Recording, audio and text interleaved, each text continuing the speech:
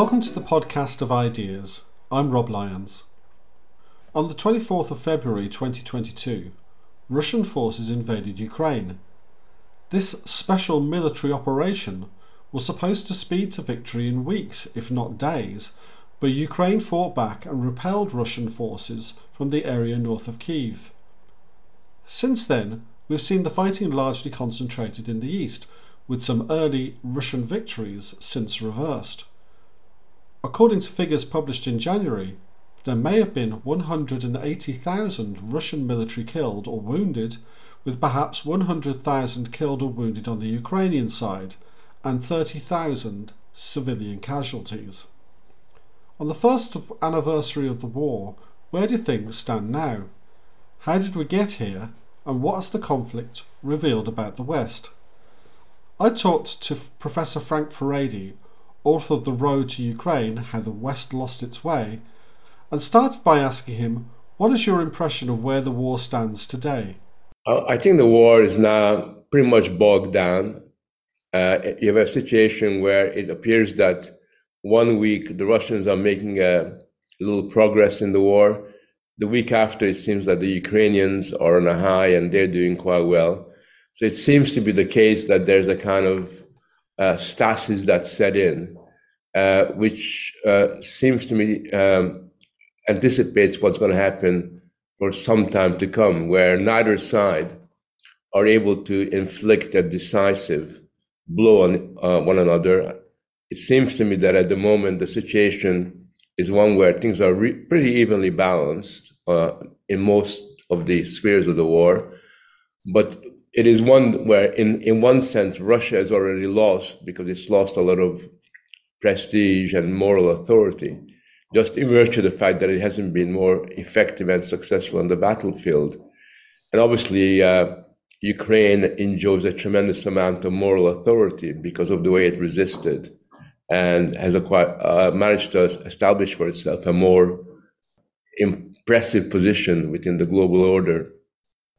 Well, your book is called The Road to Ukraine, so maybe we should look at that. I mean, I suppose there's two sort of polar opposite opinions, I guess. One is that this is all to do with Putin's ego or an attempt to revive Russian history and Russian imperialism, or on the other side, that this has all been sort of generated by the actions of the West, and what is going on now is effectively a proxy war.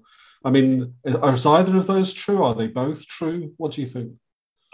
The way I see the situation is that the main source of the war is what you can call the Russian question, where Russia's position in the world has been fairly tenuous for some time. They've been feeling insecure and felt that their security concerns have not really been recognized by their potential opponents.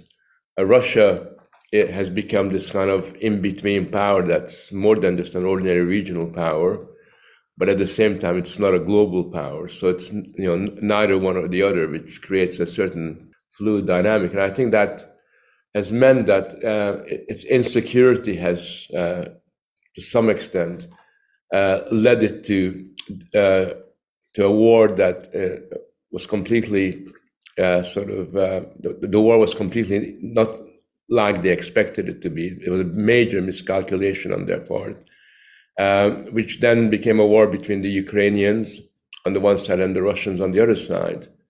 I think that since the war has erupted, it's also become a proxy war between particularly the United States and Russia, but more broadly between United States and NATO and some of the Western powers in Russia.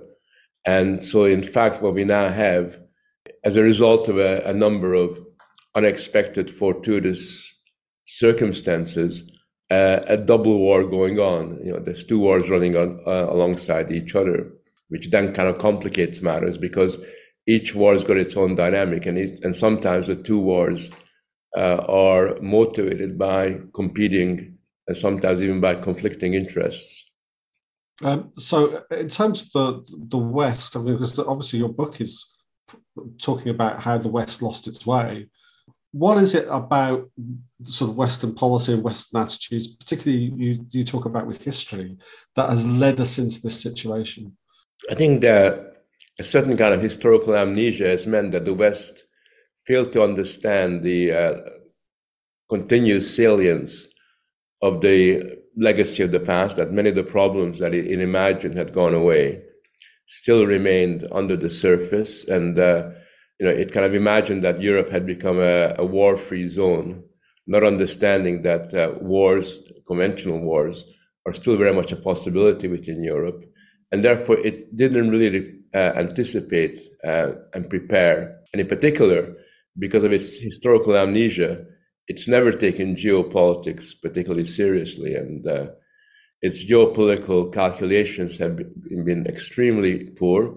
It's relied in a one-dimensional way on American military power to defend itself, not realizing at the same time that the world was becoming increasingly more and more complicated. And therefore, it neither understood the security concerns of Russia, but nor did it understand the need to prepare for the possibility of a war breaking out in that part of the world. So it had the worst of both worlds, which meant that when the Russians invaded Ukraine, Europe was completely unprepared and had no idea that this would occur. And not only that, but they had a very defeatist posture at that point. They just thought Russia would clean up in a couple of days, and that would be the end of the war. And so, where do we stand in terms of the dynamics between the different European powers as well? I mean, Britain's been fairly gung ho about supporting Ukraine. Macron's been trying to play the sort of diplomatic bag boy. I don't know if that's the right term. Germany's situation seems very sort of conflicted as well. So where do you think things are lying now in terms of Europe? Well, outwardly, there is this what they call unprecedented degree of European unity. Everybody's queuing up to help the Ukraine, at least outwardly. But there's a kind of performative kind of diplomacy that's at work here, where everybody wants to be seen as the good guys, as the ones that are close to Zelensky, as the ones that are the first to supply this or that kind of a weapon. There's that kind of competition for acclaim. But in a sense, at the same time, what there is a kind of tension that is taking place where countries got slightly contradictory interests here. And Germany is particularly worried about having decoupled its economy partially from Russia. It's now worried about the consequences of having to decouple its economy from China under American pressure. So that's causing a lot of concerns. And in a sense, what has happened is not what it seems that Europe is really united and is going on ho, but that America has really established its leading hegemonic power over Europe and is able to more or less ensure that Europeans are following Biden very, very closely. So it creates a new kind of world where, at least temporarily, America has been the main beneficiary of the war. They never expected that this would occur. It didn't imagine that the war would last and Russia would prove to be so inept at promoting its interest. But that has provided America with this unprecedented opportunity to come across as the good guy, as the savior of the West, as the savior of civilization and democracy. And Biden has grasped that with two hands, and it's become the main source of legitimacy for the Biden administration within American public life. I mean, that's interesting because you come from an anti-imperialist tradition and been very critical about American interventions in the past.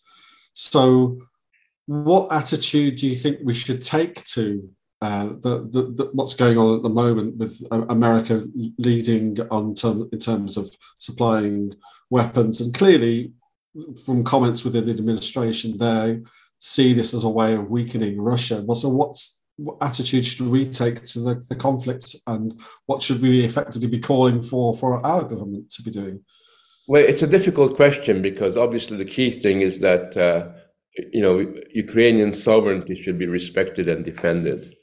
And, we want to make sure that everything is done, provide resources for Ukraine to basically contain the aggression and to prevent Russia from expanding into its borders.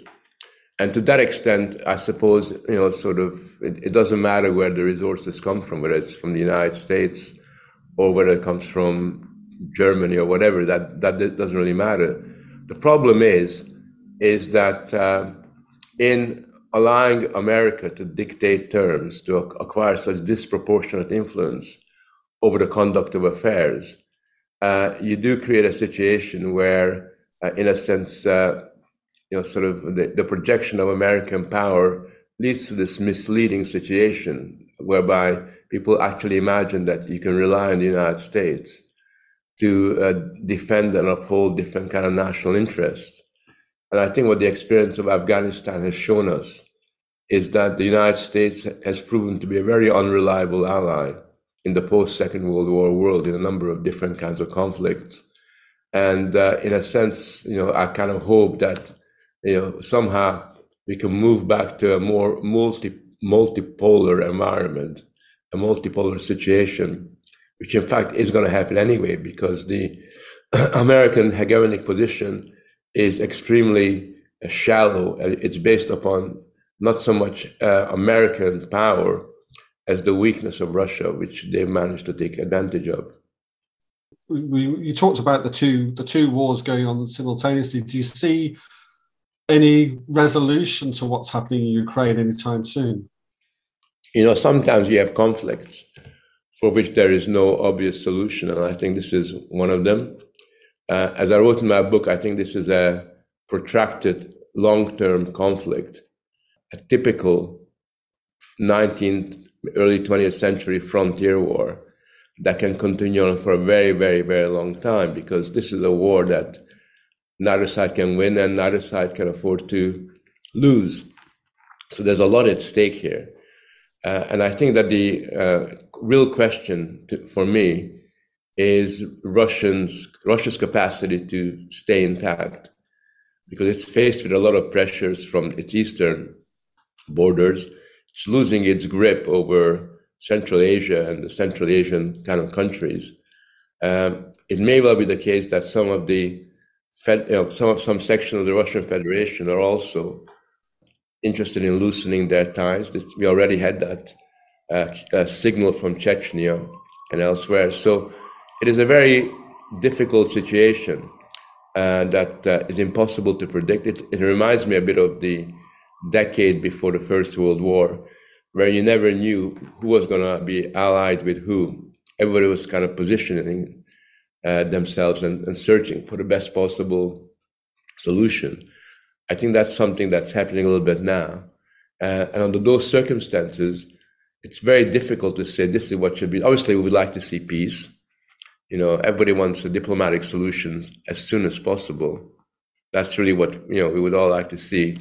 But I don't think that's going to happen anytime soon, just because the only basis on which a diplomatic solution can be forged is on the basis of somebody giving up far more than they're prepared to give up.